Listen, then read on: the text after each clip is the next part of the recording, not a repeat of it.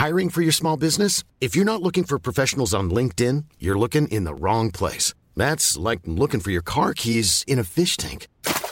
LinkedIn helps you hire professionals you can't find anywhere else, even those who aren't actively searching for a new job but might be open to the perfect role. In a given month, over 70% of LinkedIn users don't even visit other leading job sites. So start looking in the right place. With LinkedIn, you can hire professionals like a professional. Post your free job on linkedin.com/people today. Imagine a year where there's a super spy and he does things and go and then plot and then everyone blows up and goes to hell. What year is that? I think it's 1967. I can't tell anymore.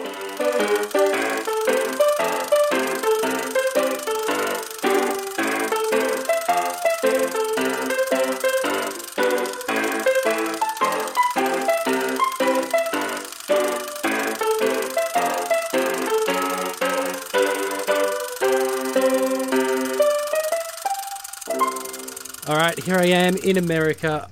I've got orders, but they're very vague. The only thing it says here is that I'm actually Sandro Felce. That's all I can introduce myself as. And I wonder what else this mission is going to involve. Well, hi there, sir. Oh, hi. Pleasure to meet you. I'm Sandro Felce. Nice to meet you. Funny you should say that, because that's very similar to my name, which is Sandro Felce. Oh, Sandro Felce. Wow, it's a pleasure to meet you, someone of similar namesake.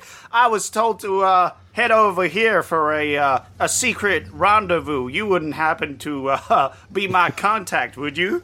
I think there are many clues pointing that way. Yes, I might be. Yeah. The fact that we share the same name. I exactly. think, yeah. But who's that running up the highway over there? I'm walking along. Oh, I tripped. I dropped a plate. Oh. Why, hello there, boys. Who are you? I am Sandro Felce. Oh, a pleasure to meet you. I'm Sandro Felce. But hang on, I'm the original Sandro Felce. Oh. What do you mean, original? Oh, they're at it again. They're bloody putting my name to any Tom and Dick who comes around. I've got to be honest with you, fellas. I'm not sure what's going on. I got some vague orders to meet up with a Sandro Felce, and I appear to have found two. But if you are a Sandro Felce and you're told to meet up with one, then you can just meet up with yourself, right? That is true, but I didn't want to go on this dumbass mission, so I was like, I gotta find another one. A mission? Yeah, absolutely. Wow, I certainly hope that you tell me about that mission near the end of the episode that leads into the finale of the season. That might be the case, but we'll have to find out. You'll have to stay in. You have to tune in and listen till the very end if you want to know. Wait, hang on, I know you. You're Rhys Parton. No. I'm Sandro Felce. Wait, famed super spy Rhys Parton? I wish I got more warning about the disguise. Yes, that's me. Yeah, you know what? This whole plan thing seems very scuffed and hastily made. It does. Doesn't make any sense. I don't know what's going on, actually. I certainly hope that someone's going to teleport into one of these people so that I can do my podcast with Zach. Well, my orders are actually to wait here till someone beams into me and... Oh my goodness. Whoa. Wowee, hello and welcome to Oldie But a Goodie. My name is Sandro Felce and I'm joined by Sandro Felce and Sandro Felce to review a movie called Casino Royale from 1967. And if you thought this intro was confusing, wait till you hear about the movie. That's right. Your alias is Zach, and then we've also got a guest who's back because it's James Bond. Rhys Parton's here. Hello. Sandro Felce at your service. You make a great Sandro Felce. So far, my favorite one. Yeah, that's true. Yeah. By the way, please follow me at twitch.com at Sandro Felce. This week, we're reviewing a James Bond, because we did Dr. No, and then we didn't do any other James Bonds, obviously. We got other stuff to do, but this film came along, which is a parody, and I remember watching it as a kid and having no idea what the fuck was happening, so I was like, let's watch it again. And turns out it wasn't because you were a kid. No, it turns out it wasn't because I was a kid. It's because nothing goes on here, or too much goes on here, and it's not coherent. I'm not gonna lie. I had maybe 50% of what was going on in this movie maximum at any one point during the film, and it only got lower there. This was fucking wild to me. I had to double check the download hadn't failed. Like, did like bits of the movie just get cut out? I thought I was on drugs. I thought someone had laced my drink before I had watched this movie. This felt like what would happen if you took LSD just before entering the theater and it started coherent and just slowly you're losing your mind. Pretty much. Like, that's pretty much it. I was in a state after this movie. I don't know. I was surreal. I told myself I've got to watch that again to make sure it makes sense, and I couldn't bring myself to do it. Yeah. Well, that's the thing is, like, you kind of want it to make sense. It's also fucking terrible, so you don't want to watch it again. Yeah. Because it's just not good.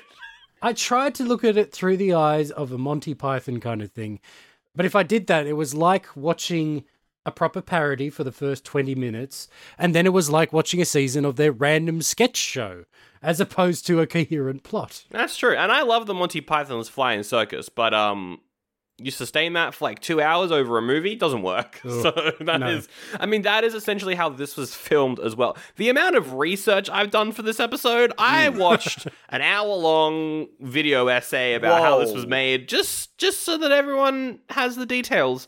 Because you need to know the behind the scenes of this for it to make sense plot-wise. Because, oh my goodness. I mean, there are some good Bond jokes in there, like making a parody of James Bond. It's like, well, I can't remember the exact wording, but there's a whole lot of, a list of 00 agents who've gone missing, and it's all synonymous with, like, sexual behavior, and they're all disappearing in geisha houses or in various places like that. Yeah. They're all getting hoisted by their own bravo, as it were. Yeah, exactly. Which is quite funny. But yeah, we'll do non-spoilers than spoilers, but also don't watch this. But also, if you're a James Bond fan and you haven't seen this, what are you doing? Watch it. But also, if you have LSD on hand, please take it and tell me how this movie watched. Yeah. I mean, also, but don't. Yeah, don't be doing that. Don't do that. No.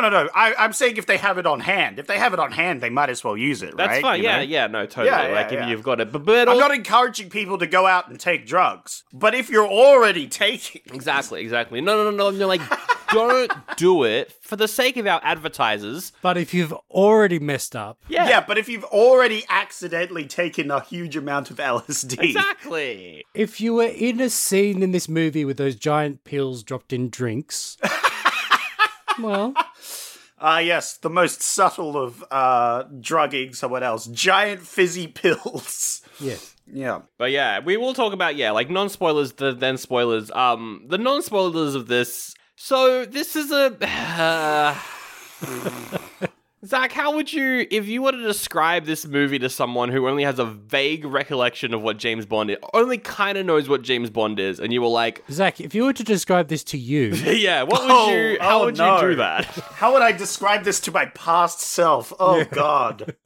So you imagine a spy film, but you don't understand what's going on, and characters just appear out of nowhere, and there's jokes, but they don't make sense half the time, and I'm confused at every stage, and there's references, I'm sure of it, but you don't get them because you haven't watched any James Bond films that matter for this bit, I think. And then, why are some of the girls 16? I don't like that. And, and there's a monkey with a toupee. Yep. That's it. Yep. That's all I got. Wait, there was a Donald Trump cameo? Yeah. That's insulting to monkeys, I'm sorry. That was funny. That's a bit of a spoiler, but that toupee coming back right at the end, I was like, that's very funny. I've got my last description, which is, you know the rule, the like gun on the mantelpiece, right? Literally at one point they have a gun on the mantelpiece and it disappears and it never comes back. They just literally, it's gone. That's this movie. The gun on the mantelpiece rule, it's gone. The conscious movie rules, they're gone. every rule you know about movie making, it's gone. Out the window. That's the genius of this movie. Absolutely. Yeah, and it'll make sense when we get into the behind the scenes of this. I'll leave a lot of the fun facts of production of the actual filming of this for spoilers, because a lot of that is plot-related stuff, but I'll get into what this is and why this was made in a second. But first, Zach, you've explained the movie. Now, what are your first impressions of the movie? And then we'll go around the table and give everyone's first impressions. I wasn't sure if this was genius or the stupidest thing I ever watched. I couldn't tell if I was too stupid to watch this film because of the whole 50% following throughout the film. Yeah, you kind of knew what was happening. Yeah, like, here's the thing. It was better at the start of the film. It was more coherent. Really? I completely disagree, but that's okay. Well, there was like that first... There was the first initial hurdle of, like, what the fuck was going on. But then it got into, like, the main plot of him in some, like, house, and they were trying to corrupt him because all the spies, spoilers. But their goal seemed pretty clear at that stage. That's true. That they gotta mess with the old James Bond, right? That's true. But then, after that, it got slowly more... discoherent throughout the film. The like added plot points were being thrown in like this way and that way, and then by the end of it, shit was just going wild and like added this and that and then it's like, what the fuck is going on? Oh, this character's back. What is going on? Like, again, I couldn't tell if it was genius or the worst film I've ever watched, but I was enjoying it. I was trying to, like, you know, I was like, this is going to make more sense later on, so I've just got to enjoy it for what it is right now. And I was having fun. I was laughing at the film, I feel, not with the film, because I couldn't follow the film. Yeah. But I was definitely in a constant state of lost, which is probably not great. I was really hoping for it to all sort of come together at the end. And instead, we got the end of this film. So, yeah. A lot of elements did come together at the end. It did, in certain ways. In some, yeah, kinda, I guess. They were all in the same building. That's true. I was enjoying witnessing this film. I don't know. I definitely wouldn't watch it again. I feel like I would follow it less. I think I'm the same. Like, I'm glad I watched it again. I enjoyed watching it. There's a lot of jokes in this that I really enjoyed. There's a lot that are fucking terrible too. I wish we'd watched this together. That would have been really fun. That would have been pretty fun. That would have been good. A big thing we used to do at uni was introduce someone new to The Room. Yeah. So I've seen The Room countless times now. I think this is one of those movies. I mean, just like The Room, a movie about how this was made would be fascinating, and we'll get to why. Yeah. Oh, absolutely. Yeah, fair enough. This movie's very incoherent. I had to get the wiki up just to follow the plot, because I'm like, if one of us is going to, I guess I'll get the wiki page up and follow it. I could follow a lot of it, but then also... It wasn't necessarily following the plot that was confusing to me. It was just the question of why the fuck are they doing this? You know, just like, what is going on? Who decided this was a good idea? And that was just kind of my constant state of mind. Until we get to the ending when I went, this has aged poorly and I hate this now because of my values. That's kind of where I was in the last, like, 20 minutes. I one of those. I could excuse the racism until the ending. Oh, yeah, I forgot about that. Yeah, you're right. And, you know, I get repulsed by seeing Woody Allen on screen. So. I mean, that too. Yeah, I mean, that's fair. Man, terrible person. It sucks that he actually had a pretty good performance in it, I will say that. He's good. I mean, yeah, like, he's good in this. I mean, Peter Sellers also an awful person, but he's... Yeah, well, we'll get to that. Nowhere near as awful, let's be honest. Wait until you hear the behind the scenes of this movie, Rhys. Okay. Oh, great. It's pretty bad. I'm probably going to learn something today. I knew about a lot of racism, and especially in his performances, but yeah, I'll wait and see what I'm about to hear. But Rhys, what did you think of this? Well, Zach was saying he wasn't sure if it was genius or the stupidest things he's ever seen. I'm very certain about that answer. It is so stupid.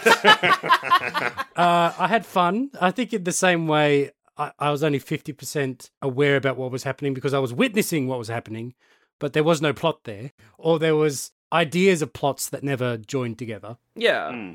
In some ways, I was trying to love it in the old tradition of a Monty Python type comedy where it's made by a group of pretty affluent men, or some of them might not have been so affluent, but, white men who are the privileged ones, and they put themselves in scenarios with scantily clad women, and they make the occasional racist reference. And if you can tolerate that and see some other jokes in there that are quite good, then sometimes some of the scenes worked really well. Yeah. Oh, and also I loved the James Bond parody elements of it.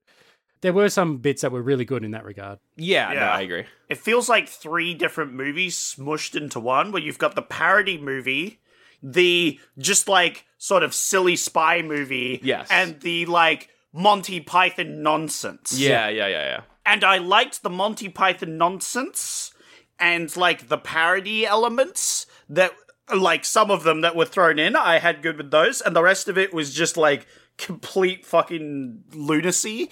And I couldn't follow it, and it was very dumb.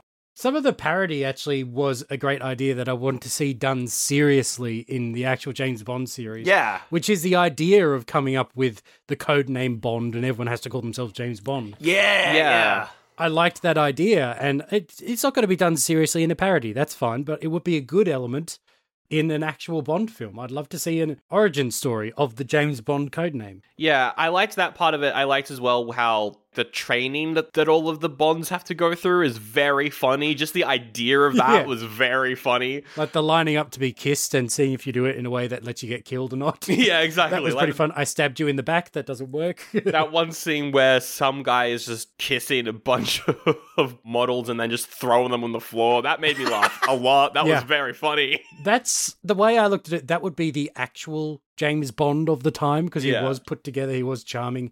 The women were swooning every time he talked. He was probably the tallest, most fit one of them all. Yeah. That did feel like he was I thought the twist was going to be that he was that like lover boy James Bond that the other James Bond was talking about, and he had infiltrated themselves to find out what was going on or something. But that never came. There was nothing with that, Well, yeah, I guess we should say a brief plot, not synopsis, but like the concept here is David Niven from Pink Panther and a bunch of other stuff.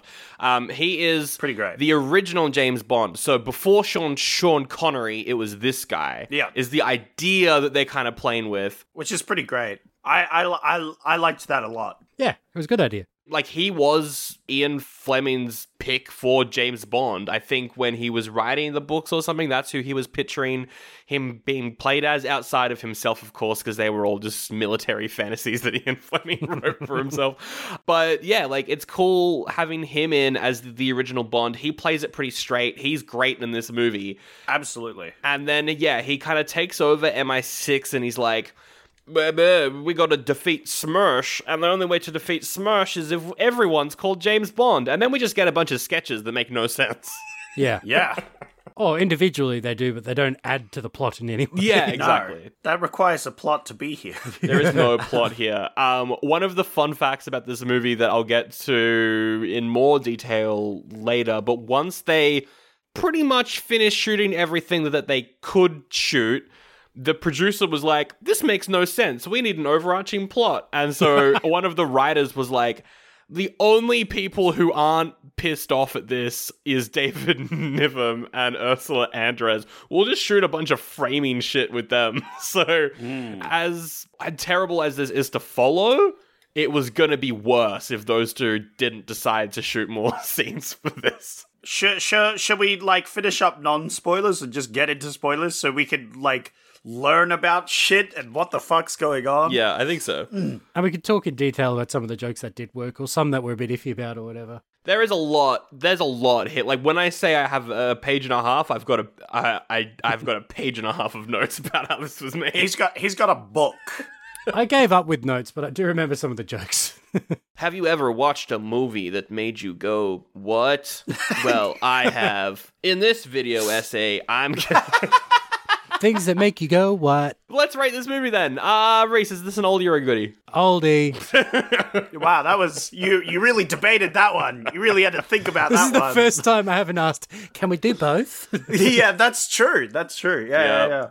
It's definitely an oldie for me. I enjoyed it in a, I don't know, I like bad movies sort of way, but this is definitely a bad film. Zach, what do you think? Exactly. It's poorly made. It's aged badly, so it's an old. Yeah. Well, that's pretty much the definition of an oldie that we have on the show. But guys, I don't know, guys. Oh, no. Like Woody Allen. No, it's an oldie. It's an oldie. To be fair, you can't criticize this for objectifying women more than actual James Bond films do. That's true. In fact, they do it less, maybe. They do. Yeah, they do. Which is funny because they're making fun of that as well. They're putting it in deliberately to try and make fun of it, but also... This is actually the superior film when it comes to that, because they're aware that happens. Yeah. Anyway, 3 oldies for Casino Royale, obviously. Let's go into spoilers. Let's do it. Well, howdy there, it's me, Selly McSeller, and I got another podcast ad for you. Now, you might look at me and think, yeehaw, that there is an American who loves his rock and roll, loves this sort of music with the guitars in them, and while it's true, while I do enjoy a good rock song, I also love the opera. I go to the opera all the time, and that's why I'm absolutely jazzed to see that Sandro and Zach are reviewing a movie called Opera. Here's a clip, and we see a maid. She's carrying a bunch of plates. She walks upstairs, the plates crash, and everyone's like, told you she was carrying too many plates. Nothing bad happened there. We're not going to go help the maid now that we've heard her crash. No, we're just going to leave.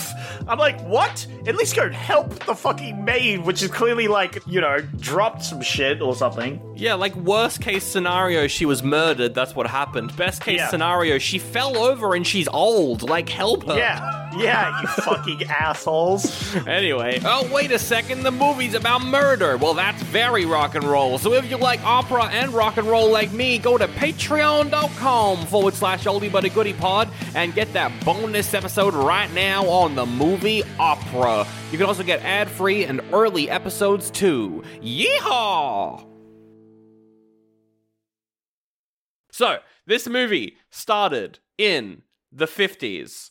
The story of how the rights get to the guy who made the movie is hilarious. So, an American buys the rights to Casino Royale for like $6,000 so that he can make an episode of a TV show called Casino Royale, except it's for Americans and James Bond is called Jimmy Bond or some shit. He makes that episode of TV. No one cares. Everyone's like, I don't really give a fuck about this. So... he's like, well, I've still got the rights to Casino Royale. That episode didn't do very well. I'm going to make my own movie out of it. So he's like, I'm going to make a Casino Royale movie. Ian Fleming, he writes a script for it, which is... I think it's completely lost. I don't think you can get that script anywhere. It would be kind of interesting to see how he wrote a film script for his own work, but they weren't even going to use it in the movie anyway.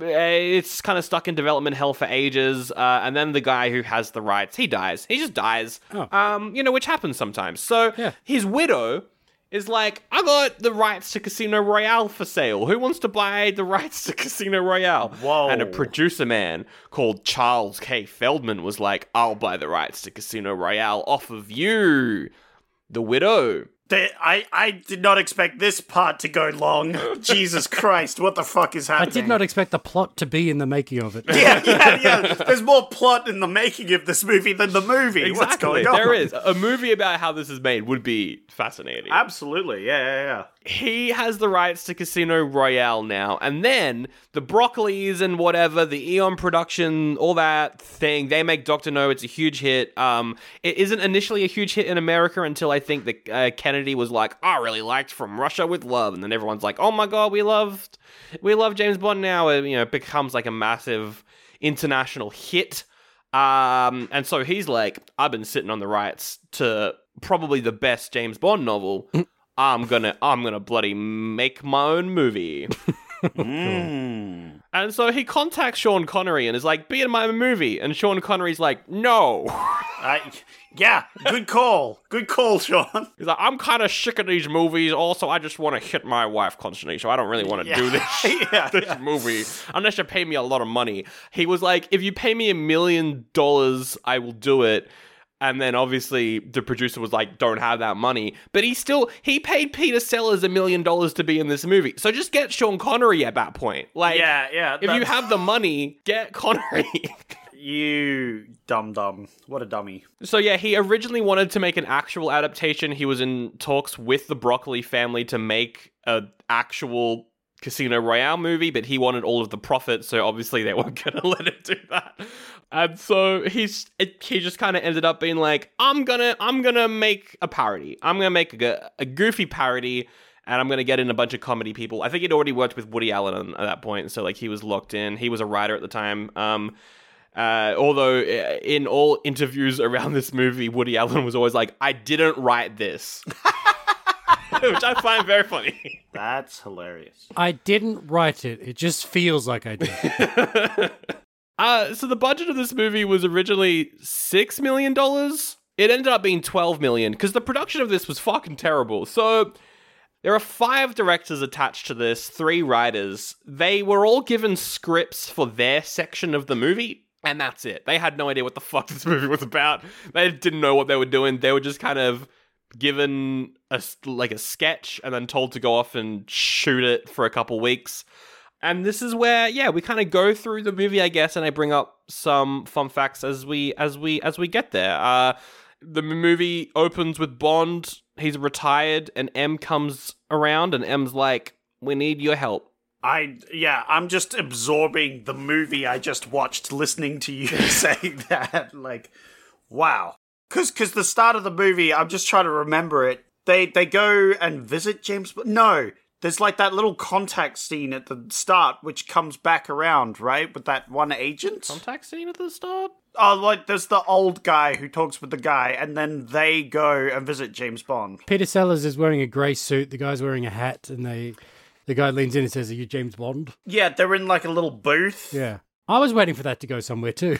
Yeah, exactly, right? I thought they were going to reference, and it's just a small bit before they go visit James Bond. It is, and then we see the two of them later on. Yes. But not in a way that connects to the first scene. Yeah, none of that matters. There's a lot of, like, shotgun on the mantelpiece, and it, like, shows you the shotgun. Yeah. And then it shows you it later, but it's just showing you it. It doesn't use the gun. No. The reason probably is because they weren't able to shoot the ending of what they wanted to shoot. So that first section of the movie, which is M trying to recruit James Bond, then M dies because of some weird convoluted reason, and then Bond has to hang out with M's widow, and it's a bunch of women trying to seduce him or some shit. So that whole section was meant to take a couple weeks to shoot, but the guy who was directing it, who is the guy who played M, just wanted a vacation. So he extended production for like a couple months and just kind of fucked around and delayed production by, I think, at least 3 months. Jeez. Because he wanted to go fox hunting or something. That isn't as bad as the guy that Netflix paid $55 million to, and he spent it on an expensive car, crypto coins, and things like that, and didn't make the show. It's the same sort of thing. I mean, I think Hollywood bad, actually. Yeah. And then that kind of became a running theme with the production of this movie. Very briefly, with Woody Allen, he was hired. He wasn't that popular at the time, so he was literally being paid to sit in a hotel room until production caught up to him. He was waiting 6 months overtime to shoot his scenes. So he just wrote his first popular movie. And he just rewrote all of his dialogue, which is why he probably has the better dialogue in the movie, because he just rewrote it all, which is very funny. I did like what if I told you I was married? Yeah. That was pretty funny. With the gun squad, that was pretty funny. I mean, look, awful guy, but he was funny. Yeah, there are people out there who behave terribly, but they're very talented. Woody Allen, Kevin Spacey, nowhere near in the same league, Joss Whedon. Moving on to Peter Sellers, he was hired for $1 million for some reason. Damn, that's a 1/12 of the budget. Yeah, and he was the absolute worst.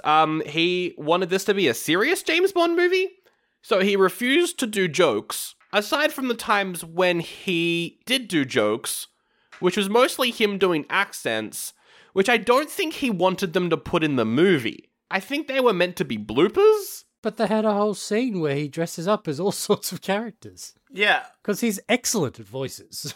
No, but there is like a plot point thing with a woman speaking Irish, but then she switches to French because she's actually a spy, right? That was with David Niven. Yeah. So, like, accents were important for that, right? I didn't even realise that was meant to be M's widow.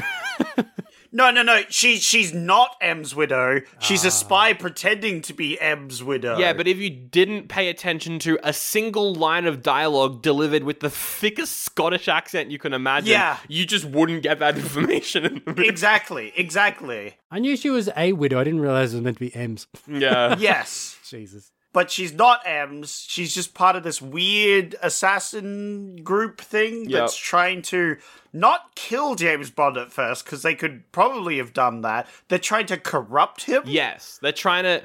Well, because original James Bond is meant to be a celibate. Yeah. Which is funny. Yes. But not in the way the movie thinks it is. It's funny in contrast to what the character becomes. Yeah. Correct. And again, this is the part of the movie that I was able to follow, was this bit where the widow and the girls are trying to corrupt James Bond, which is very funny because obviously we think of James Bond as a big womanizer, and this guy's celibate, so it's very funny. Because he's trying to keep his dignity and not fall for that, and they're all just like, come on, we think you're hot, we want to... Yeah, we want to bang, come on. Yeah. But him turning them all down makes the spy actually fall in love with him, so she tells him all the information? Yeah, and the fact that he's, like, super fucking strong for no reason. Oh, yeah, that scene was pretty funny. Which is really funny. Because we get a scene where these big Scottish lads wrestle with him. Wrestle. And the wrestle is where they toss, like, cannonballs. Concrete boulders at each other. Yeah, cannonballs. And one of them couldn't even pick it up. His back went, and I could relate to that. That bit was quite funny. I was like, hey, this is good, funny sketch. That was when I started feeling, yes, this is British Monty Python humour. Yeah, exactly. This is the Monty Python bit of this movie. Yeah. And, of course, all these big Scottish lads, which look giant and beefy, like, they all fail miserably, except maybe the last one, but James Bond manages to beat him just by being unbelievably strong for some reason. Yeah. Without even trying. I don't know. There's a lot about this James Bond that's very odd. He also has a stutter for no reason, and then it goes away for no reason. I couldn't tell if that was ableist or not. I think it is. Well, the thing is, Joe Biden's got a stutter. He's had training to get over it. So it's achievable. So I thought he's in a professional position when he suddenly stops stuttering. It's almost like it could be a commentary on the expectation that they're not supposed to stutter in such a senior position. But maybe. I don't think this film is that aware. Yeah, I was going. You are giving so much credit to this fucking film. This was ableist as shit. This isn't the sort of film to make that sort of point. Yeah, no, it was. I felt like it was ableist because he was like, and that was the joke, was that it was like, oh, he's a super spy, but haha, he has a stutter, lol. And then he says, I've got no more time for that now. Yeah, I've got no time for that. Yeah. Yeah. So it's definitely the ableist side. That's the bit that made me think it was ableist, but I did find that funny though, unfortunately. I felt bad, but I also found that very funny. It is a little bit funny. I think it's more that I think that was the wraparound story, so they shot that at the end of production and they forgot. Nice. That he was meant to stutter, maybe. Oh, right. Yeah. They just forgot. And then they're filming scene 5. Wait, did you have a stutter when we were filming this months ago? Oh, yeah. Oh, I don't have time for that. Yeah, you know what? That totally makes sense. Because it is just very abruptly, he's like, oh, I don't stutter anymore. Yeah. And that did feel like they had forgotten he had a stutter and just, like, put that in so they could have him not stutter throughout the film. Yeah. Man, the way that M dies too, it's like, in order to get James Bond back on his side, he orders his house to be skyfalled and destroyed. And then he just dies in the explosion somehow? Yeah. Like, I get the idea they blow up his house and it's like, oh, you can blame it on a terrorist attack. And then, hey, James Bond, you gotta help us fight these terrorists that blew up your house. And Bond's like, well, I wasn't gonna join you before, but now that my house is gone, I have a vendetta, you know? That sort of thing, right? But it's just not that. It's just not what happened. M's just dead now, and now James Bond's like, well, I guess I'll go. Yeah. And then he arrives in the office, sees Moneypenny, grabs her and kisses her, and she says, actually, I'm Moneypenny's daughter. And he's like, oh no. I laughed at that. I liked this version of Moneypenny's daughter, though. It was a good Moneypenny. Oh, yeah, I liked it, especially because that's what he does. He just leaps right in there with a pretty woman, and then it's, actually, I'm her daughter. Oh, God. Like, oh no, you're probably my daughter then. Yes. It was weird, though, because he's meant to be the celibate James Bond, and he's not meant to be a womanizer, but then in this scene, he was a womanizer. Like, this movie doesn't make any sense. I know! Maybe he became celibate out of shame of knocking up Moneypenny. Maybe. The amount of quotes I have from the first part of the movie, he takes M's toupee to his widow and is like, this can only be described as a heirloom. It's kind of funny. I liked the line where the women are trying to seduce him and one of them's in like the bathtub and she's like, my daddy used to call me his little thermometer. And I was like, that's a weird line. I'm going to write that down. But my favorite has to be the spy who's pretending to be M's widow likes him now, gives him all of the exposition that doesn't matter. She then just starts to die. Yeah. And he's like, oh, this is so sad. You're a great, like, thank you for helping me. And she's like, thank you, thank you. And he's like, wait, why are you dying? And she's like, I'm not dying. I'm giving up my life. There's a convent over that hill. And then she just becomes a nun, which was very funny. It is. That's the Monty Python part of the movie showing up again. Yeah, it's very good. Where she's like not actually dying, she's just becoming a nun.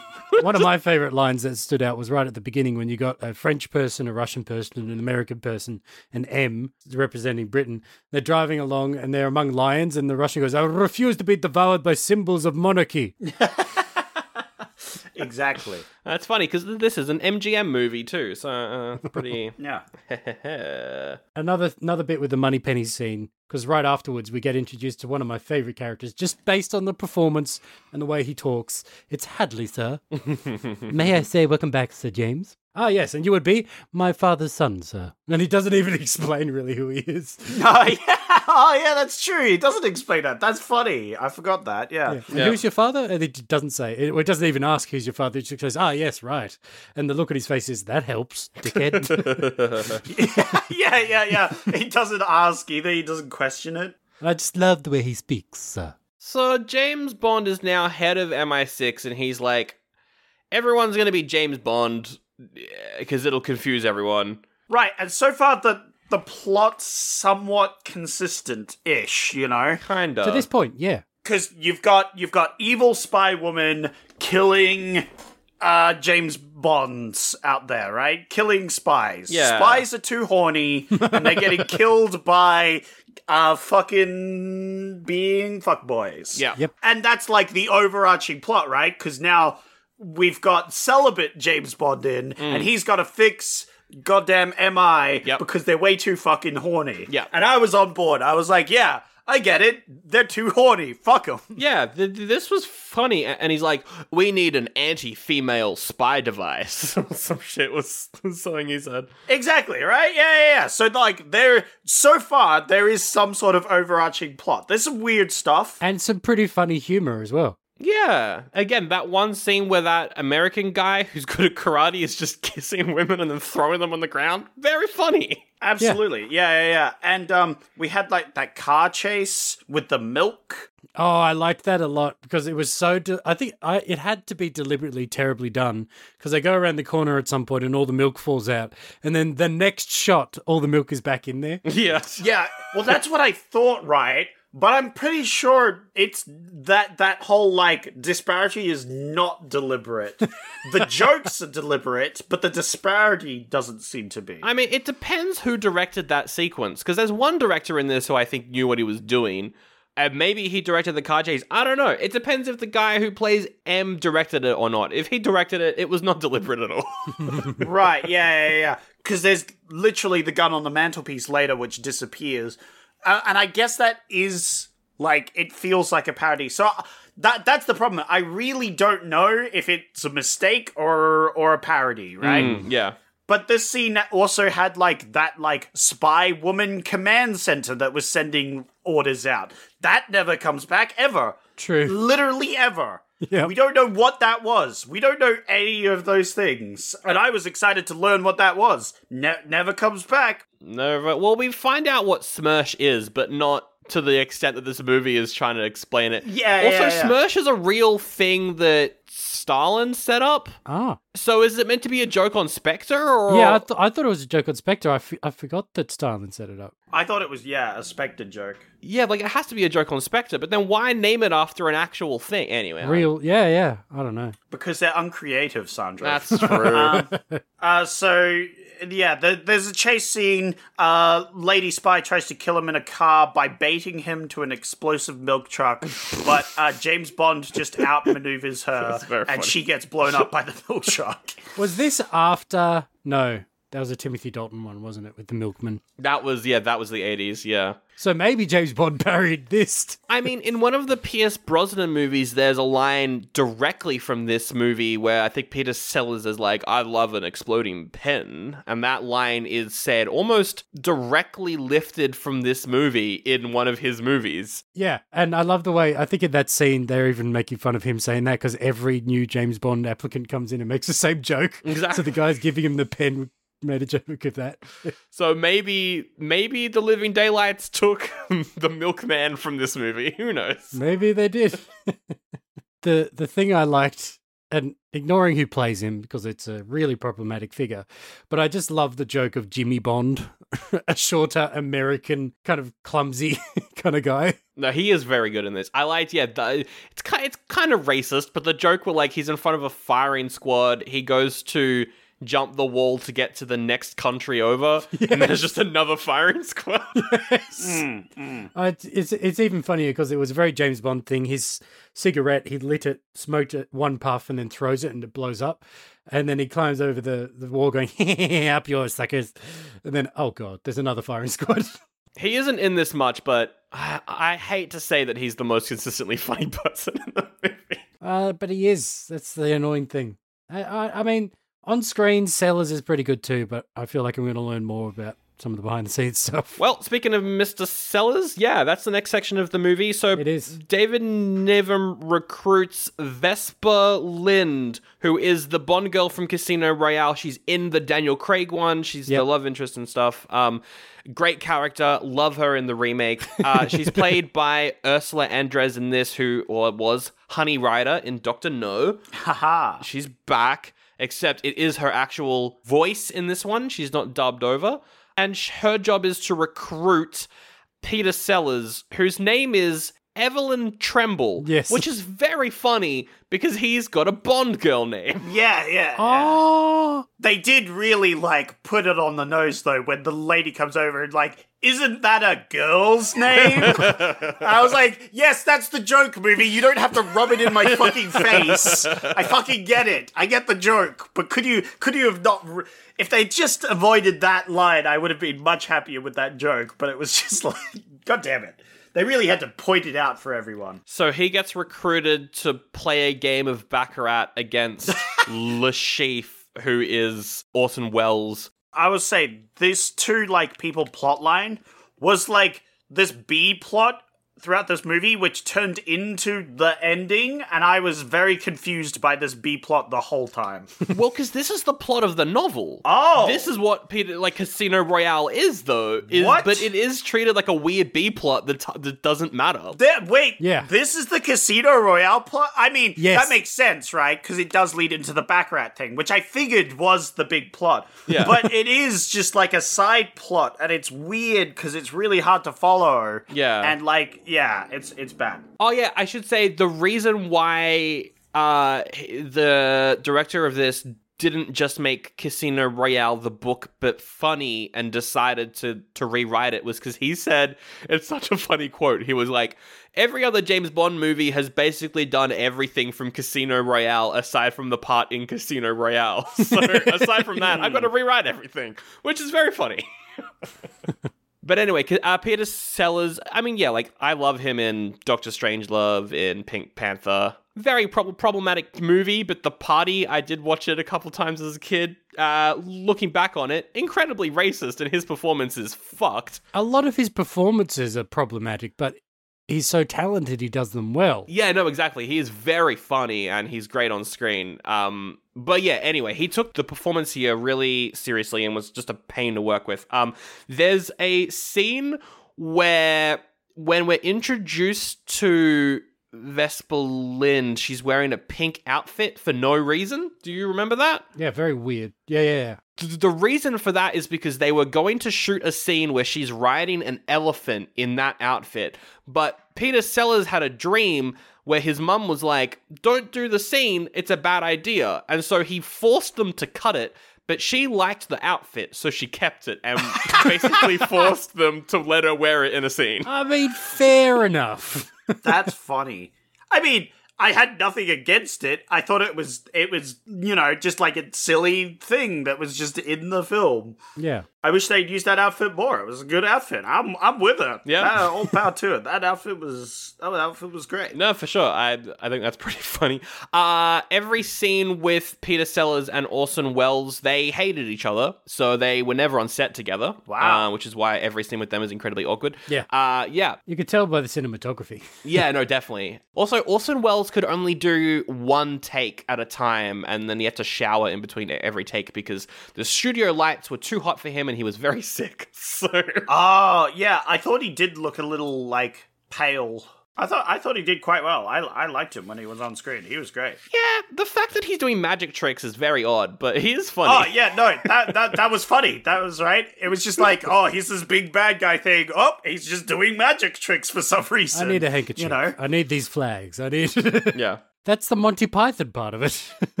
I liked it because it felt like he was a parody of the cocky villain where they're like, I'm a genius, I can't be beaten.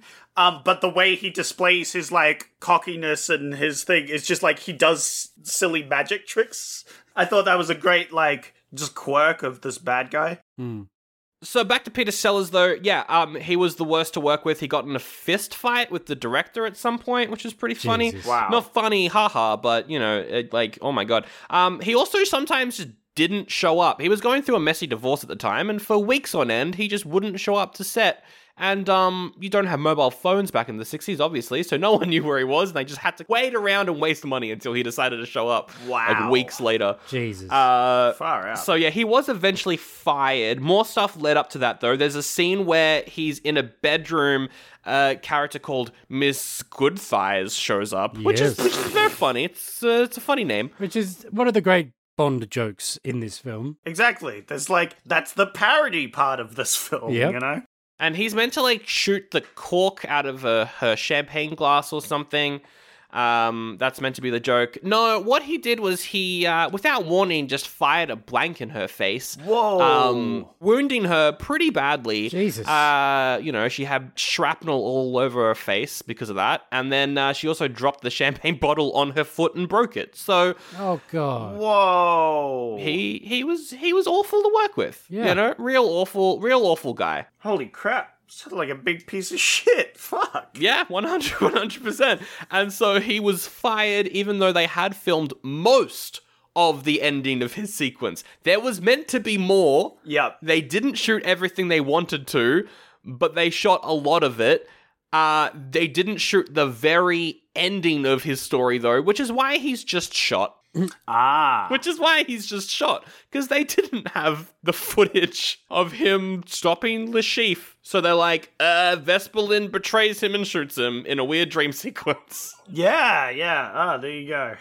So, yeah, he was just kind of the worst. I maintain that Woody Allen is the worst guy in this film because of the magnitude of his crime and the significance of it. But yes, that's appalling behaviour. Maybe the worst person overall, but Yes. the worst person in the shooting on this film Yes. Yeah, exactly. goes to this one. Wow. Yeah. We've got a character cast, haven't we? We really do. Yeah, no, I think you're right. Woody Allen he is literally a criminal and Yes. belongs in jail. But Peter Sellers, also potentially a criminal, but with the blank, Yeah, that yeah, is... I don't mean to get too serious, but Alec Baldwin is, through an accident, he's going through some legal problems because of his accident. Yeah. Yeah. Whereas that was deliberate with that blank in this. Yeah.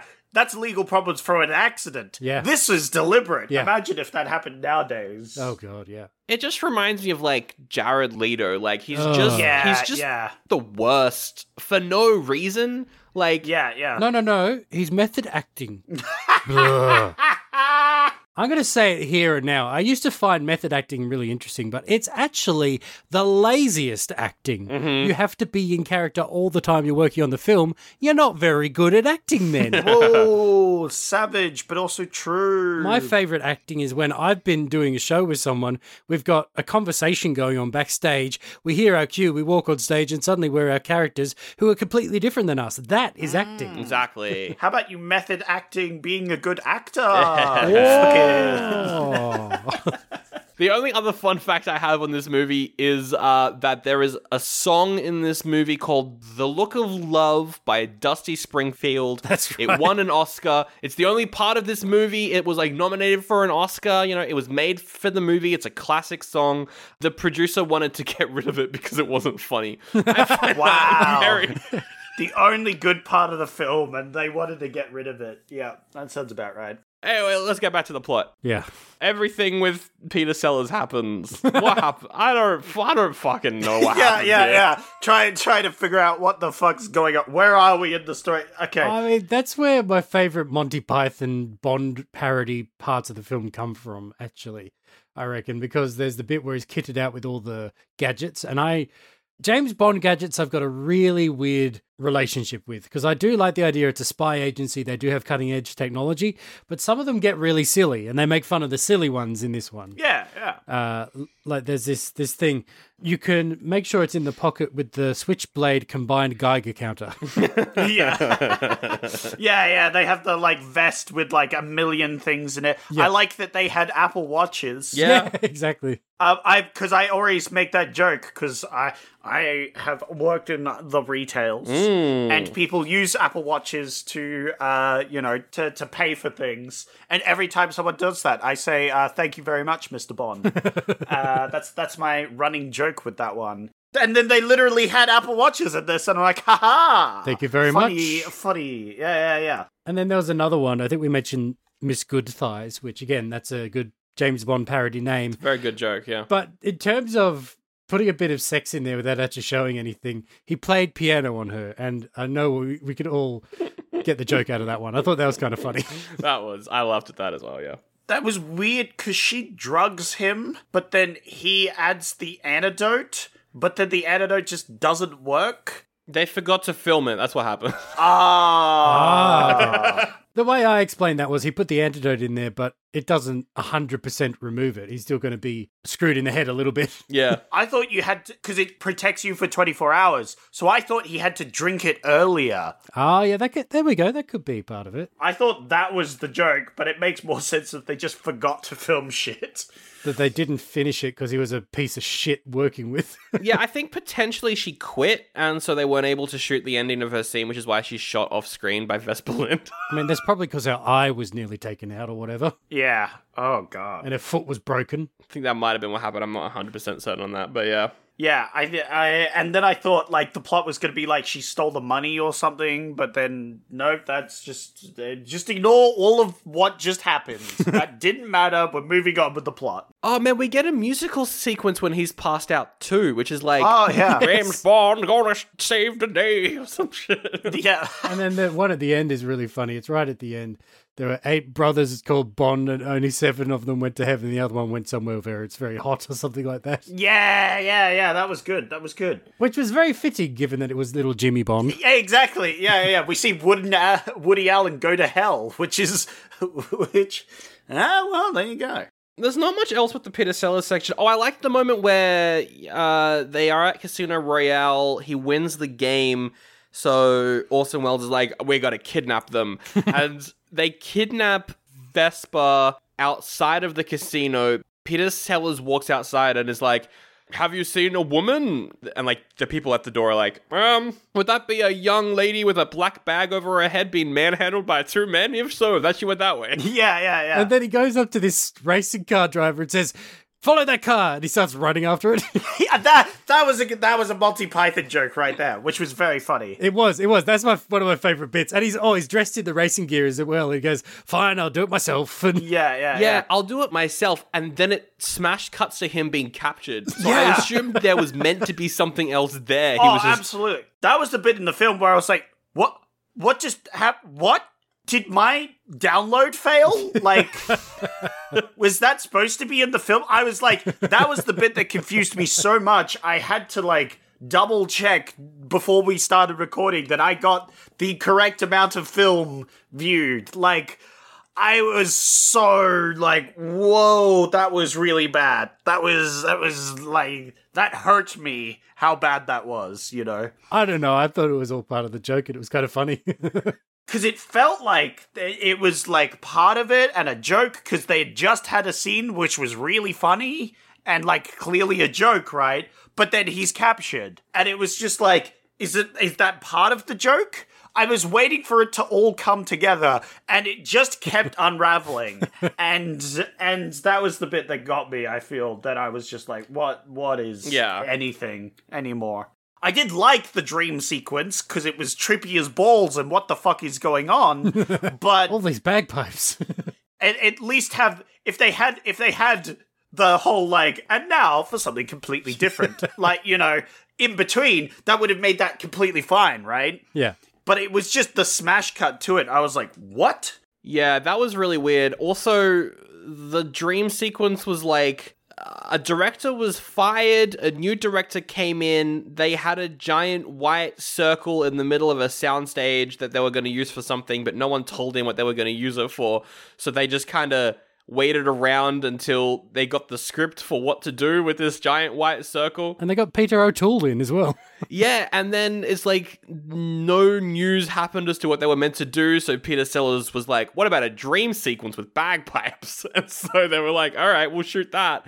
And then Peter O'Toole randomly shows up in this dream sequence. Playing bagpipes, yep. Which is so odd. And then Peter Sellers is shot by Vesper because she betrays him.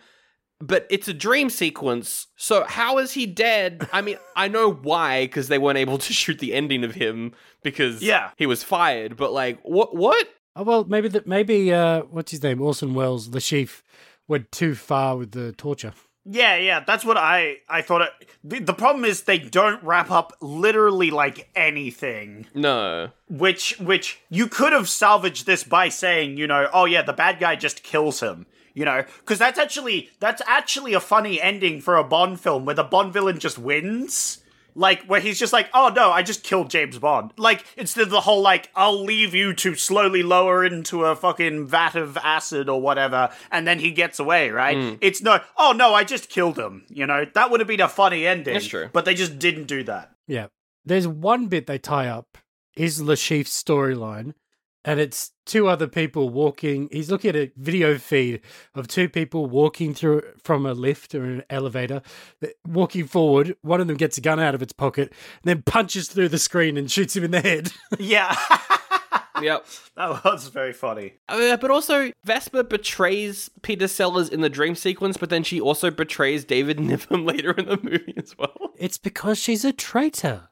She is a traitor? Anyway, whatever. Okay, there's another storyline in this movie, which makes no fucking sense, but I am glad that we did cover Dr. Caligari as our first episode of the year, because this directly feeds into that. David Niven's original James Bond had a daughter with Mata Hari, who was a dancer who was convicted of being a spy during the First World War. She definitely wasn't, but she was convicted of being a spy, and I think she was executed or something in France. Wow. He had a daughter with that person, which is this random character called Mata Bond, and she's introduced in a very racist and incredibly long dance sequence. We're getting to the racist portion of this movie. Nice. Yeah, Monty Python comedy. That's true. It goes full Temple of Doom for a hot second, this movie. It does. Yeah. And it's like, well, the other they say that lady who you said was a real life lady who got wrongfully convicted, which is fucked up, by the way. Yeah. But James Bond says the context now makes this line way worse, where she's like, "Oh, she was a great dancer, but a terrible spy. I'm hoping my daughter will be the opposite." You know? because she was caught and executed, even though she wasn't even a spy. That's fucked up. Yeah. Yeah, it's not good, is it? No. But then, so we get a scene where we see an actress who can probably dance pretend to not be able to dance. Yeah. Because she's got to be a spy later and she's got to be better at spying. So she does like a weird half dance with better dancers behind her, but it's also a white woman. So like... Yeah, it's not very good. There's a lot in this sequence that's not great. There was a line where she's like, "Oh, Bond, if you weren't my dad, I think I could fancy you." Which was, it's Bond, it's funny. I don't know. I say, if she wasn't my daughter, maybe I would. Yeah, only true, actually. I think Trump's just a big fan of this movie. Yeah, well, that's it. That's unfortunately a running theme, apparently, when you've got dads and daughters, because at the start they have like the dad with M was like in a house full of young daughters, but they were all spies, right? Yes, exactly, but that wasn't real. But then this one is, right? So it's just weird, right? Very weird. Good thing Woody Allen wasn't involved with this. Whew. True. And then there's a flying saucer. Well, yeah, so then she's told to infiltrate Smersh's training, which this was so funny. She goes to Berlin via cab, and the joke with the Berlin Wall is one of the funniest jokes in the movie. Where Absolutely, yeah, it's just two sides, and the house that she needs to get to is like right in the middle of the wall as well. Yeah. This is one of the better scenes of the film, I think, where she goes into this. We meet the spy lady and the weird like electric heart guy. Yeah, the robot guy who's not at all. It's pretty funny Bond joke. Just a robot guy who's not a robot. Yeah. Yeah, a bit like Jaws or whatever. Yeah, exactly. And she does a bit of spy work in the very, as you say, Dr. Caligari sort of like abstract scenery, which is made fun of when the robot guy tries to climb the stairs and he like struggles because they're at weird angles. Yeah. And it's like really hard to actually climb up because it's so abstract and weird. I thought that was pretty funny. It's very funny, but also, why is it in the movie? Why is it a Dr. Is it because it's a Monty Python sketch? Yeah, well, like the only link that I can find is that was a German movie. This is set in Germany. Is that the joke? I don't know. Anyway, it's pretty funny. She does some spy work. There's like they're selling pictures of like blackmail pictures. Yes. To blackmail famous people. And so they've got a bunch of countries bidding on it. Yeah, so this is the most typical, usual embarrassing photo that would be very embarrassing to have turn up in the... Yeah. That's how the conversation was going. But she steals them. She flushes them in the toilet, but it's the rotating toilet. She's doing a thing with that. And then a fight breaks out because they're chasing her. They're like, get those pictures. Yeah. I love the bit. I love this bit where they're all like calling back to their home countries saying that there's a lot going on. This British guy goes, yes, hello, darling. I'm afraid I won't be at home tonight because there's a war broken out. Yeah, because she swaps the film out from the blackmail pictures to like a war film. Yeah. And so all these I think it's actually happening. Yeah, they batten down the hatches. They're like, and as that guy said that was pretty good. That was funny. I liked the fight scene which had the Benny Hill theme in the background. Yeah, that was very odd. That was weird. Yeah, because then it turns into that, and she gets like a fire extinguisher, and she's just like having a great time, just like fire extinguishing people. It's like, And then Bernard Cribbins comes and picks her up. Yeah, the taxi driver who's like, Where's my fare? Actually, I'm a secret agent. I'm here to help you, you know. I love the way he's got a British flag stuck on his back. Actually. That was on the nose. Man, the scene where all of the countries are putting in bids for the photo, and China's like, oh 7 million tons of price. Oh, Yeah. yeah. The racism really kicks in hard with this section. Oof. Oh, absolutely. And it does not let up. I don't know. I feel like a lot of the racism until the ending, I'm like, it's the 60s. It was a different time. I'm And like, it's made by a bunch of men. exactly. I'm like, you Like, know. They say outrageous stuff, you know. I'm like, it is what it is. But then when we get to the ending, I'm like, no, this is unforgivable. This is actually really bad. This is Yeah. this is pretty bad. What was the joke? There was an incredibly niche joke where she escapes the building, is running through the streets, goes to escape through Yes. the grate in the ground, opens it up, and then the song "What's New Pussycat" is playing, and she's like, "Ew, gross." Yeah. That is a reference to a movie that the producer of this produced, written by Woody Allen, also starring Peter O'Toole, Peter Sellers, and Ursula Andress. Whoa. It's Jesus. a movie that they made called What's New Pussycat. Ah. It's a reference to them being like, that movie that we made was terrible, Wow. I think. Wow, this movie's throwing shade. This movie that's like the shadiest shade. Or maybe this was filmed after Sellers had been such a dickhead and they're like, screw you, mate. Yeah. We're going to do this scene. Maybe. I don't know, because everyone who made that movie hated that movie, so I'm guessing it was a joke on... I'm very confused, but either way, it's such a random reference to put in your movie. Well, the one I was confused about was the bloody UFO, where she's running around and she gets picked up by one of the palace guards in London, and then they ride on a horse into a UFO and fly off.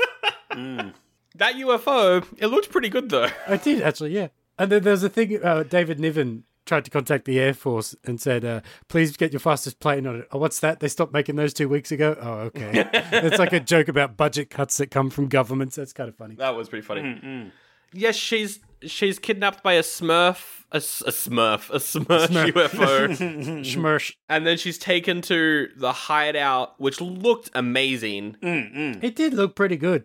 Large scale Bond set. Actually, a bit, Willy Wonka and Charlie and the Chocolate Factory sort of thing as well. Yeah. This is true. I will say, throughout this movie, like, the set designs and, like, special effects and other things, pretty good. It looks like they did really well with it, so it's a shame it's a fucking mess. Yeah. And I feel like the movie picks up a bit at the end. Yeah. It does a bit. It gets back on the James Bond train, like it feels actually like a parody. Yeah, exactly. Because David Niven and Ursula Andress show up at Casino Royale. They go into some room that's an elevator to the hideout of Smersh. Of Dr. Noah. Yeah, and the joke is that the bad guy is Dr. Noah, which is, it's funny. That's a funny joke. It's not too bad. And he's got clones of James Bond, and he's cloning James Bond. He's cloning everyone. It's basically Secret Invasion. He's cloning James Bond, and it doesn't make any sense, and there's no threat. Except Secret Invasion was better.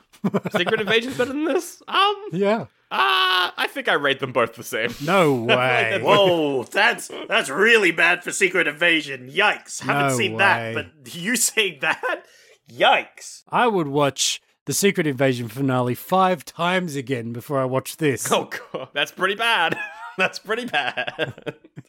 And the joke is that Jimmy Bond is Dr. Noah, and he's just an incel. Whoa. That's the joke. He's just an incel. So Woody Allen is method acting. Yeah, no. He's been method acting this whole time. I did like that he can't talk around his brother. Yeah, no. It's like a suppressed, sexual dominance or something, and I thought that was very funny. Woody Allen's plan in this is to use a drug to kill all men over 4'8" and also make all women turn beautiful. That's his plan. But the thing is, like, every woman they show in this is beautiful because they're models. Yeah. They're all really beautiful. It's like the 11-year-old supervillain plan, right? Yes. Which is... And then she'll love me, and then she'll kiss me every morning, and then... Yeah, exactly.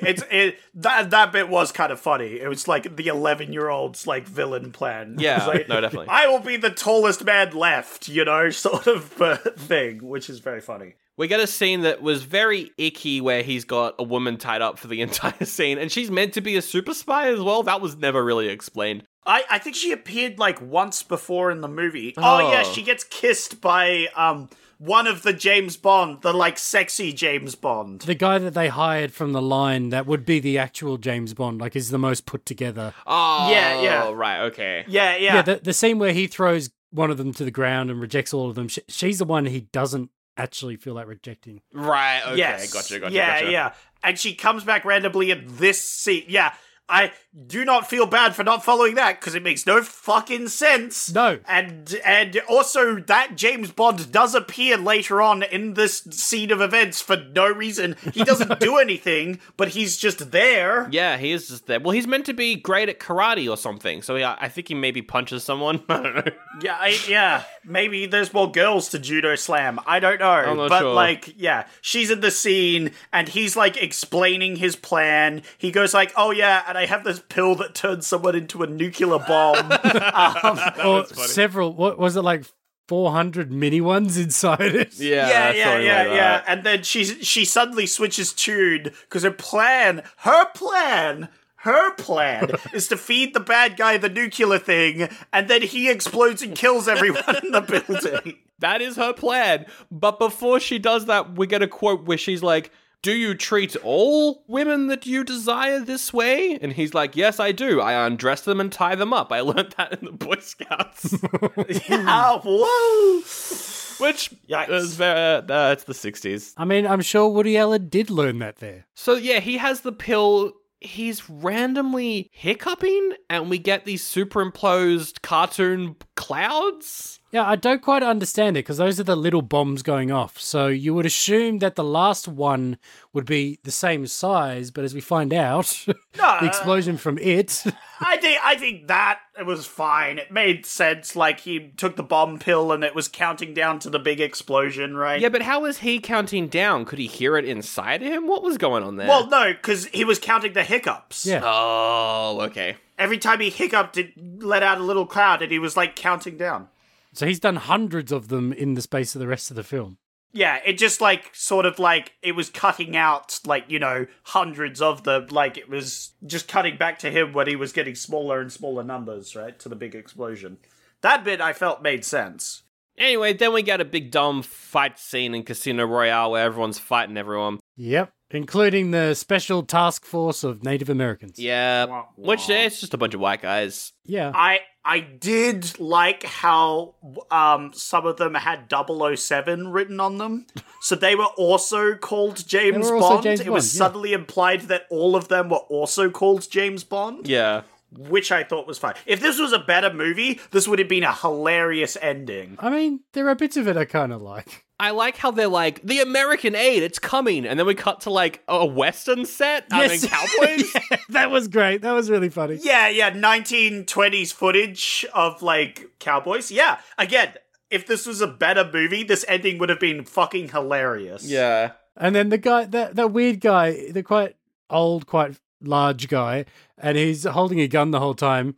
And then he walks up to somebody and says, "This gun backfired. I've just died." And then he falls down because it fired backwards. Yeah.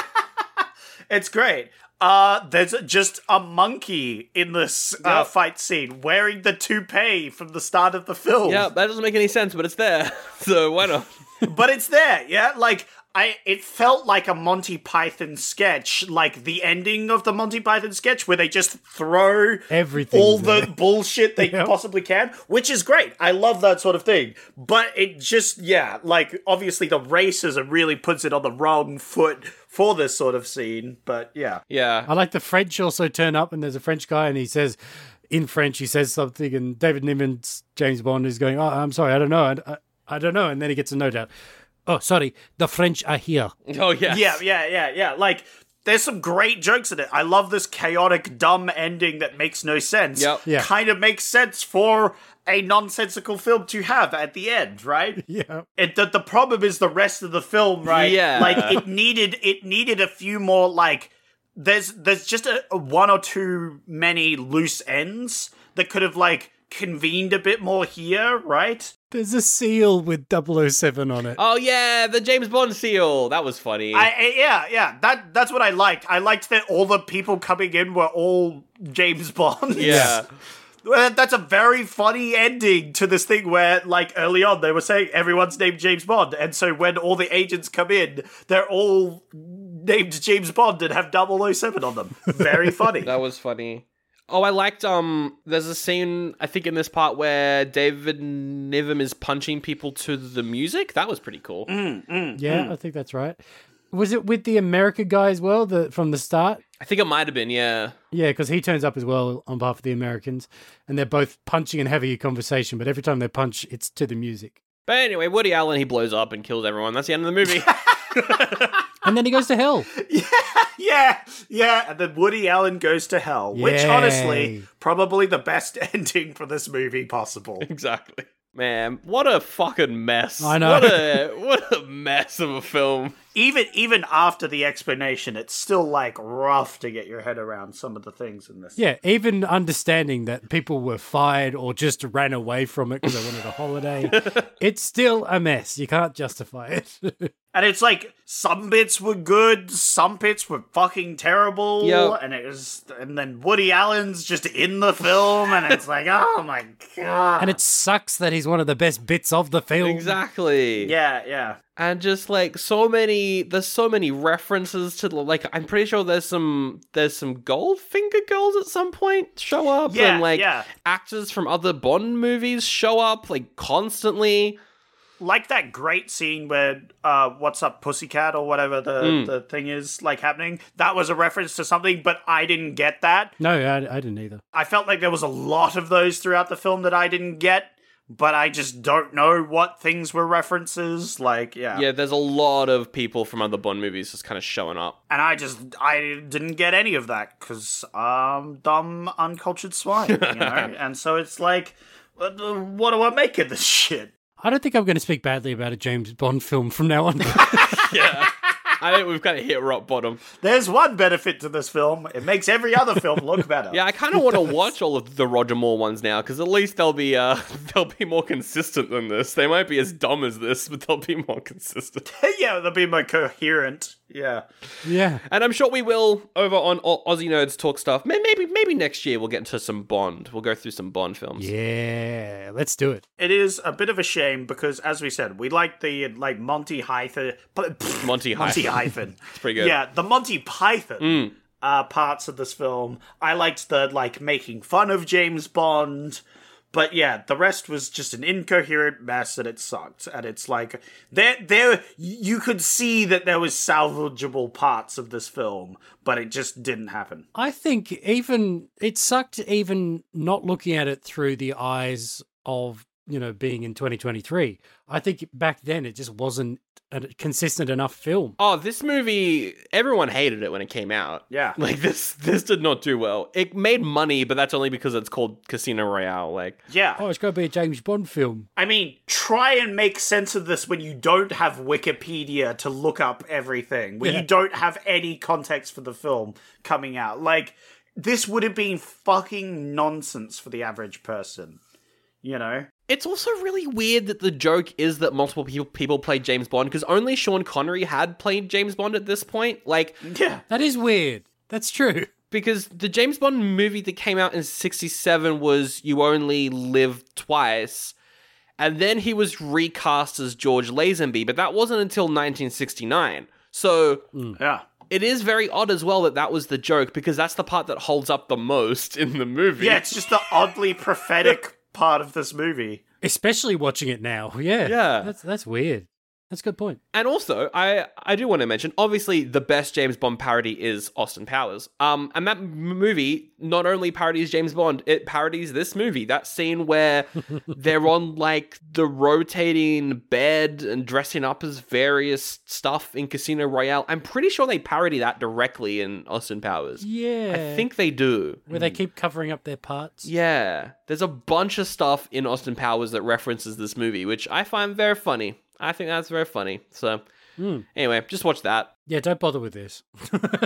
In terms of James Bond parodies, what is your favorite one, Zach, out of all the ones that you've seen? Because there's a lot of them. I don't know about favorite, but I really like the Mr. Bean. Johnny English. Yeah, I was going to say Johnny that. English. Yeah, Johnny English is probably. Yeah, they're the best. Okay, well, I'm glad you agree, because that was the first one that came to my mind. I'm like, I really liked those as a kid. I really like those now. Johnny English is great. I like the first one. I don't know about the sequels, but I definitely like the first one. I like that they play it so straight, but it's so hilarious. Yeah, there's two types of comedy that I really enjoy, which is the same side of different sides of the same coin. Yeah. Which is you've got a very serious characters in a very silly situation, or you've got very silly characters in a serious situation. And those are the two sides of the same coin, but I find that those work the best. And Johnny English is the very serious characters in a very silly situation, I feel. Yeah. And it's pretty great. Although both happen in the same film, because he's then shown to be the very silly character in a very serious situation, because he's trying to adjust the height of his chair. Yeah, exactly. And it works, because they do that, they go back and forth, and it's very good. One of my favourite jokes is they throw a coat on a coat rack, and then he tries to do it, and it flies out the window, and you hear it hit somebody on the street. Yeah. I gotta watch that for a palate cleanser after this. Yeah, it's been a while. Gotta watch that. Yeah. Good stuff. Yeah, what we're saying is there's other stuff. Just watch Get Smart as well. Just watch Get Smart. Get Smart. That one's a good It's one. not really a parody of James Bond, but, No, it's a spy parody, It's a though. spy It's the same parody. sort of feel. Yeah. It's funnier than this. Man, Mel Brooks would have made this so good. Just get Mel Brooks to yeah. remake Casino Royale. That would have been great. Anyway, that's Casino Royale. Watch other stuff. Simple. I don't think it's the worst Bond movie I've seen, though. Pierce Brosnan's last one's pretty that's so bad it's good, though, actually. Pierce Brosnan and Halle Berry. That one's... Oh, yeah, I don't mind that one. That one's so bad it's good. I think Spectre's worse than this. I hate Spectre. Spectre's terrible. Ooh, Jesus, no way. I would rewatch this before rewatching... That's not true. That's not true. No way. Maybe you were drugged. Maybe. I don't know. I mean, it felt like it. Even when we're on a budget, we still deserve nice things. Quince is a place to scoop up stunning high-end goods for 50 to 80% less than similar brands. They have buttery soft cashmere sweaters starting at $50, luxurious Italian leather bags, and so much more. Plus, Quince only works with factories that use safe, ethical, and responsible manufacturing. Get the high-end goods you'll love without the high price tag with Quince. Go to quince.com/style for free shipping and 365-day returns. We're the Curiosity of a Child podcast. I'm Anton, the son. And I'm the daddy. Daddy. I'm the daddy. And we're curious about... Everything. We're a podcast about history, science, storytelling, and... The curiosity of a child. we like to dig into different topics, everything from the humble ox... In that episode I had to learn about castration. ...to the most popular Christmas toys of yesteryear. Including a doll that could bite your fingers off, and a pet rock. We don't just talk, though. We like to experience. That might mean recording on location in a 5,000-year-old dolmen full of spiders and, reportedly, the entrance to the furry realm. Or simply tasting spices from across the world. We also recreated and ate various forms of corpse medicine, such as human brain, mellified man... And a nice, warm glass of urine. Yum. Listen to the... Curiosity of a Child podcast! The next segment of the show is when we remake the movie that we just watched. Oh, Jesus, okay. God, I hope there's some sort of modern remake of a Casino Royale that's already released out there that you can go and watch right now. Yeah, who would we cast as James Bond? Here we go. I'm going to take a risk and cast a blonde person. Daniel Craig. Yeah, well, that's the thing. They obviously already remade this movie as Casino Royale 2006, and it's probably the best Bond film, so... Yeah. Whoa! It's up there for me. Skyfall's great. Skyfall's fine. I do like Skyfall, just for the music alone, you know. The theme, oh yeah. That's true. I do think Casino Royale, as in the actual non-parody one, is a tiny bit overhyped. Okay. It's not the best one of them all, but it's very, very, very, very good. Just by Sandro, he overhypes it. I do. It's my favorite Bond movie. There are lots of people it is their favourite, but It's not my favorite. Having said that, I don't know what is if I think about it. So it might be. It would be hard to pick. But I feel like what we need to do here is we need to make Casino Royale as a parody movie. Yes. We want to do the, like, parody comedy Monty Python. We just have to make sure Woody Allen isn't in it. That's right. Well, I already have 2 recasts for 2 people, including who I want to play Jimmy Bond. Don't think we could get him, Rick Moranis. Oh, yes. Rick Moranis is really good. He just retired from acting because he went to hang out with his family. Yeah. Yeah. He's just a cool guy. Are you saying like he's a normal person? Yeah, he retired before he could do anything problematic. It was great. I mean, he's kind of back. Apparently, he's in a new Honey, I Shrunk the Kids movie that's coming out. Yeah. At some point. Yeah. We could probably get him in. Yeah. I think you could do exactly what it did in the film, where he's like at the start of the film and at the very end of the film, and that's the joke. I think that's pretty good. All right, Rick Moranis is in this as Jimmy Bond. My only other recast was for Le Chiffre. If we want someone kind of like Orson Welles, you got to get Vincent D'Onofrio in to be Le Chiffre. Yeah. Just in terms of appearance and ability, I reckon. That's a pretty good one. But who else are we recasting? Well, that's the problem with this movie is there's too many characters. Yeah, there's a lot. Obviously, James Bond, like your main... Sir James Bond. Sir James Bond, yes. The original James Bond. Sir James Bond, we should probably do Evelyn Tremble's too. And then I guess Vesper Lind is the other one. Trying to think who else is in this that's like notable. Well, you've got the villain, you've got the main James Bond, one of the girls, I guess. Well, you got the daughter, I guess. Mata Bond, I guess. Oh, yeah, the daughter, yeah. To be meta, I'm going to go for a Bond casting. Ralph Fiennes as Sir James Bond. Oh, that's pretty perfect. And then someone like Tom Hiddleston maybe doing a bit of comedy for Evelyn Tremble. I can see that. I think Ralph Fiennes as that's pretty funny because he is, of course, He's M. He's M. Yeah, so that's a bit meta. Another sort of meta one, just based on looks, I reckon Ben Whishaw might do pretty well as Evelyn Trembles.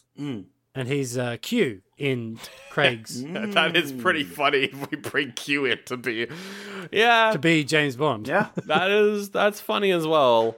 I was actually thinking of Carl Penn was going to be my pick for James Bond. Oh, he used to be a White House media person. Mm-hmm. Yes, and he's in Designated Survivor. He's also a comedian. Yeah. So that was my pick. It was just not picking a white guy. Yeah, fair enough. And then it's like, it's like everybody expects him to be a white guy. In that case, Dev Patel. As any of them, like any of the extra James Bonds they bring in to recruit. Yeah. Although, will we have the same plot line? Will we slightly change?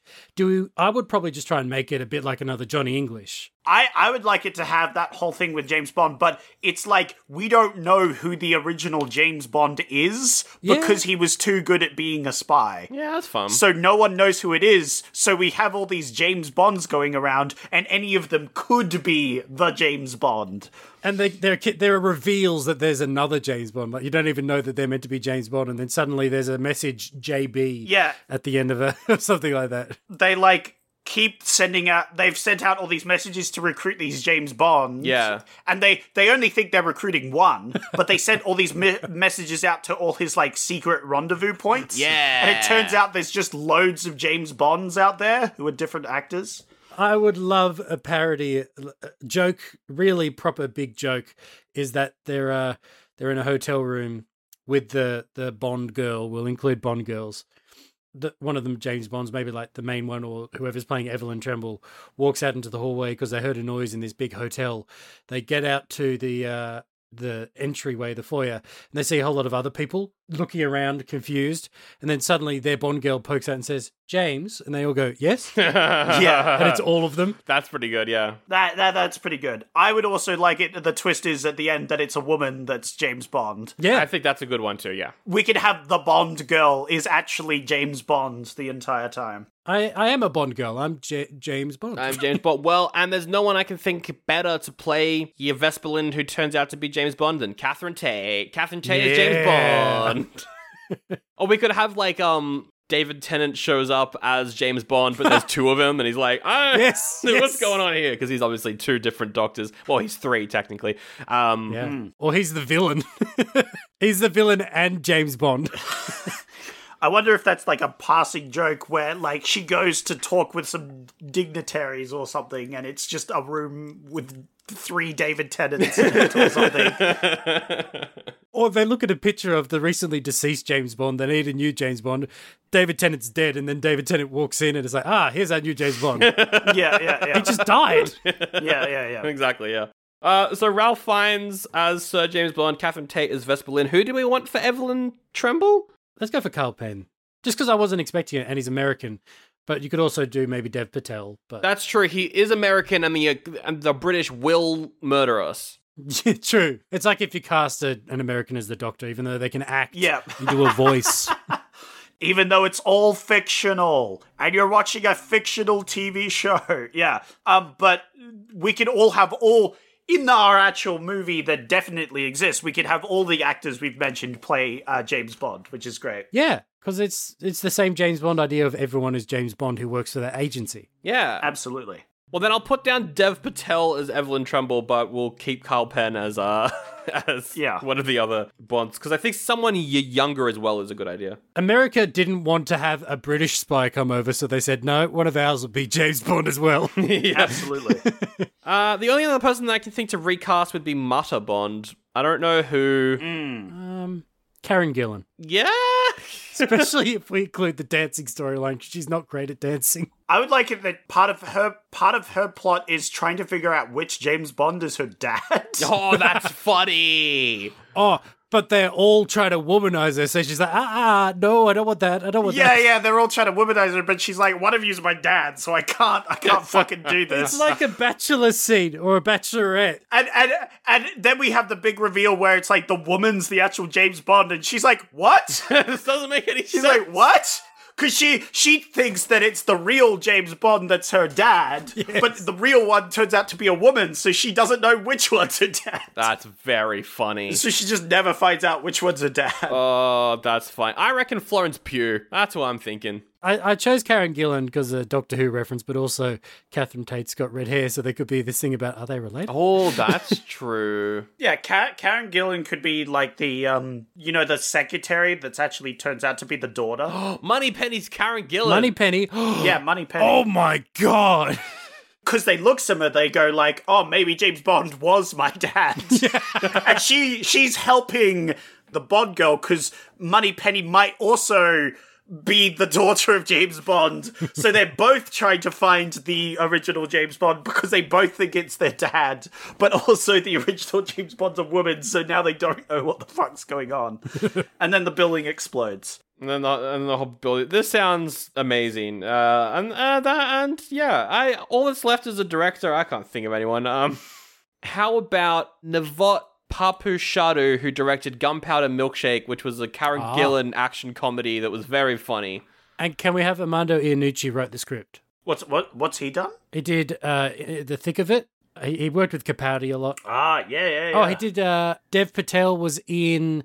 Was it a Dickens story? Yeah, the personal history of David Copperfield was really good. He did that. Yeah, I like it. Get the British... You want to get that British humor in. Absolutely. And the Armando Iannucci James Bond parody is pretty great. Well, that's the episode. That's the whole episode. Thank you so much for joining us again, Rhys. No problem. But who's Rhys? I'm Sandra. Oh, that's right. I forgot. Yeah. You're definitely not Super Spy Rhys Parton. That's the whole episode. Do you have anything to plug this time around? No, not really this time around. When we start doing the James Bond episodes on Aussie Nerds Talk stuff, and maybe start talking about some Doctor Who as well, then I'll plug our other show. Indeed. Doctor Who is back and... so woke. Oh my god. It's so woke now. Doctor Who's so woke now. Right now. Just now, Doctor Who's gone woke. Just now. Never before. Never. Doctor Who, a show that's been known for being woke since the 80s, has never been this woke before. And Ever. Never. It is... Honestly, I threw up. Wait. Are you guys being sarcastic right now? No. Oh, okay. Phew. We'll probably be back to review those new Doctor Who specials as well, which is going to be very fun. But that's Aussie Nerds Talk Stuff. There's links in the episode description, links to all your socials as well. Yeah, Aussie Nerds Talk Stuff with Sandro Felce and Sandro Felce. That's right. That's right. And then Zach will be on next year as we force him to review more James Bond movies. You mean Sandro Felce? That's right. Yeah. What is the next one? From Russia with Love is the second one, right? Yeah. I should watch that. We should review it. Yeah. Wow. We'll do that early next year, I reckon. Speaking of Yeah. next year, here on Oldie But a Goodie Pod, next week, we reveal what we're doing next year. I wonder what the format could be. Oh my god. What could it be? What will it be? It's such a mystery. You'll have to find out on the next episode. Speaking of things you're going to have to find out for the next episode, I'm going to have to leave this body here to dump some exposition. Good. I want to find out my mission parameters. Yeah. You will have to do that pretty soon, but first, Zach, you got to pick a movie from 1968. You got to pick a movie from 1968 while I say that you can find the show on Oldie But a Goodie Pod on Instagram, on Facebook. We're on YouTube, we're on a bunch of shit, and you can say hi and you can comment about how much you like this movie if you want to. You can say how I'm wrong about stuff. That's fine too. You can defend Woody Allen. It's engagement, so that's fine. But you actually can't defend Woody Allen. I prefer you don't, though, but please write it in our comments and not someone else's. Exactly. Links to everything in the episode description. Plus, there's a new bonus episode out on Patreon. We review a Dario Argento horror film called Opera that I forgot I put in as an option on Patreon, so we had to do it. I forgot that I put it in there. Anyway, Zach, what are you picking from 1989? Are you picking Roman Polanski's Rosemary's Baby? We've done Woody Allen. We may as well get Polanski out of the way as well. No! No, instead I'm going to do 2001 A Space Odyssey. Yeah! We've already done that, Zach. Oh, we've already done that. Damn it. Boom, boom, boom, boom, Yeah. boom, boom. What about Planet of the Apes, Sandra? We've already done... Well, we haven't done that one. We haven't done that one, but we have done a Planet of the Apes. So Ooh, what about Yellow Submarine? You like the Beatles and getting high? I like that one song from the Beatles. That's the only one I really know. What about Assignment Earth? It's got Kirk. Ooh. It's the guy. It's Kirkman. Chris Pine. Yeah. Everyone's favorite. You've got Funny Girl, which is a pretty good Barbra Streisand rom-com, but it's a rom-com, so you're not going to pick it. Speaking of Star Trek, the Enterprise incident. Ooh. Yeah. That's a possibility. You've got The Love Bug, the original Herbie movie. What about Barbella? I would love you to pick Barbarella. Barbarella is a sexy 60s sci-fi James Fonda. It's just it's I've seen clips of it and it looks pretty funny. That does sound funny, but I really don't want any more objectification of women for the next week or so. You know what? That's fair, actually. Not sure you could get through the rest of the 60s without that. Yeah. Look, yeah. Obviously, we're not going to get through the rest of the 60s with that, but I need a break because yikes. Night of the Living Dead, the original George A. Romero zombie flick.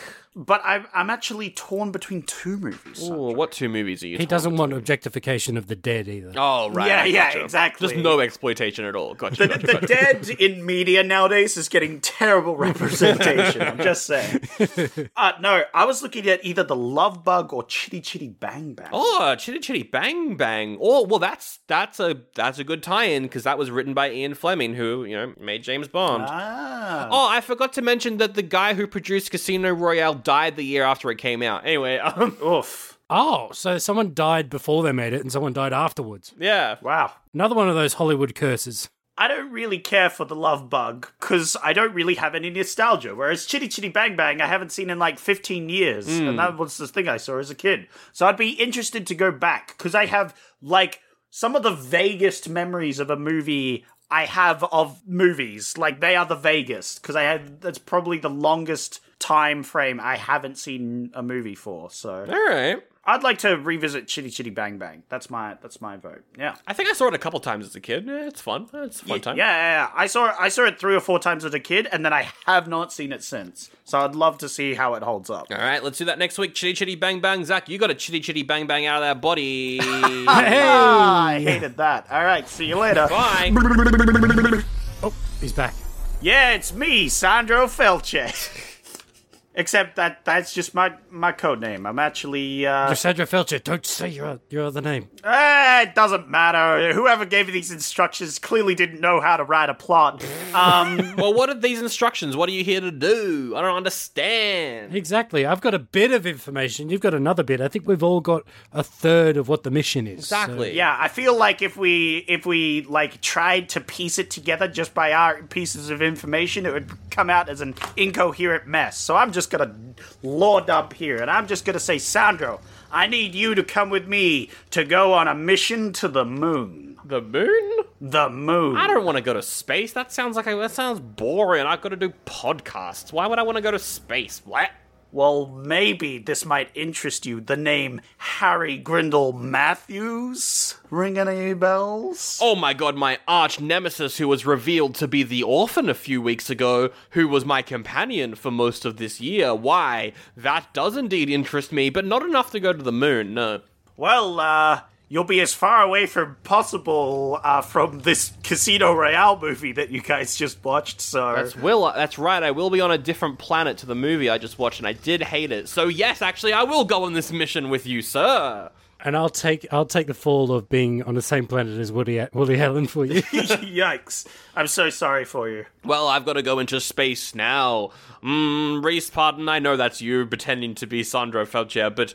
you will have to become the real Sandro Felcher as I go to space for the next year and a bit. Oh, a body double. That's right. I don't know if I've got that much time to edit podcasts, so... Yeah. And we can all find out more next time on the podcast. Who are you talking to? The audience. What?